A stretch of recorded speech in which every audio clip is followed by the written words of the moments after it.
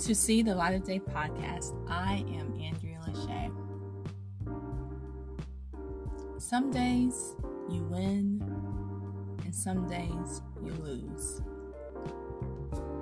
With so much going on in the world today, you can be so overwhelmed that you lose your cool.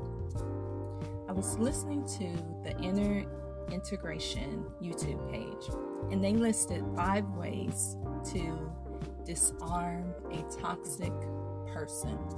Some people are just not healthy right now, and some people try to bring their negativity onto you. So here are some ways to disarm them. First, breathe. Breathe before you act. Breathe before you respond. Breathe to get your mind in the right place. Then second, set boundaries. Be able to say no to things you don't have time to do. Third, observe.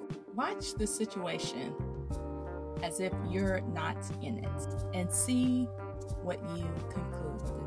Also, observe by not getting caught in the drama, because some people really do love drama.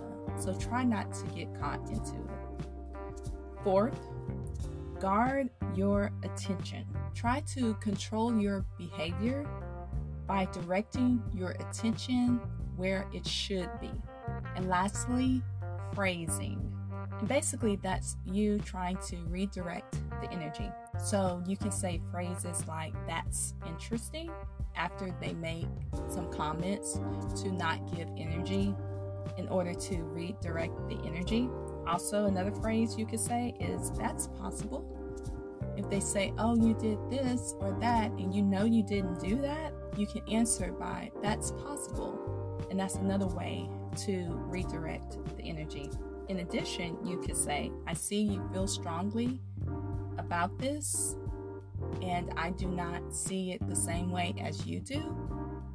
And at this time, we have to agree to disagree and have mutual respect." That's another phrasing you can use. And lastly, a phrasing you can use is, "I see you're upset about that. What are you going to do about it?" So you have to redirect the energy. You have to create phrases that don't pull in your energy. And those are the ways that you can disarm a toxic person. This is See the Light of Day podcast. I am Andrea Lachey. Remember to love God, love yourself, and love others. Peace and love.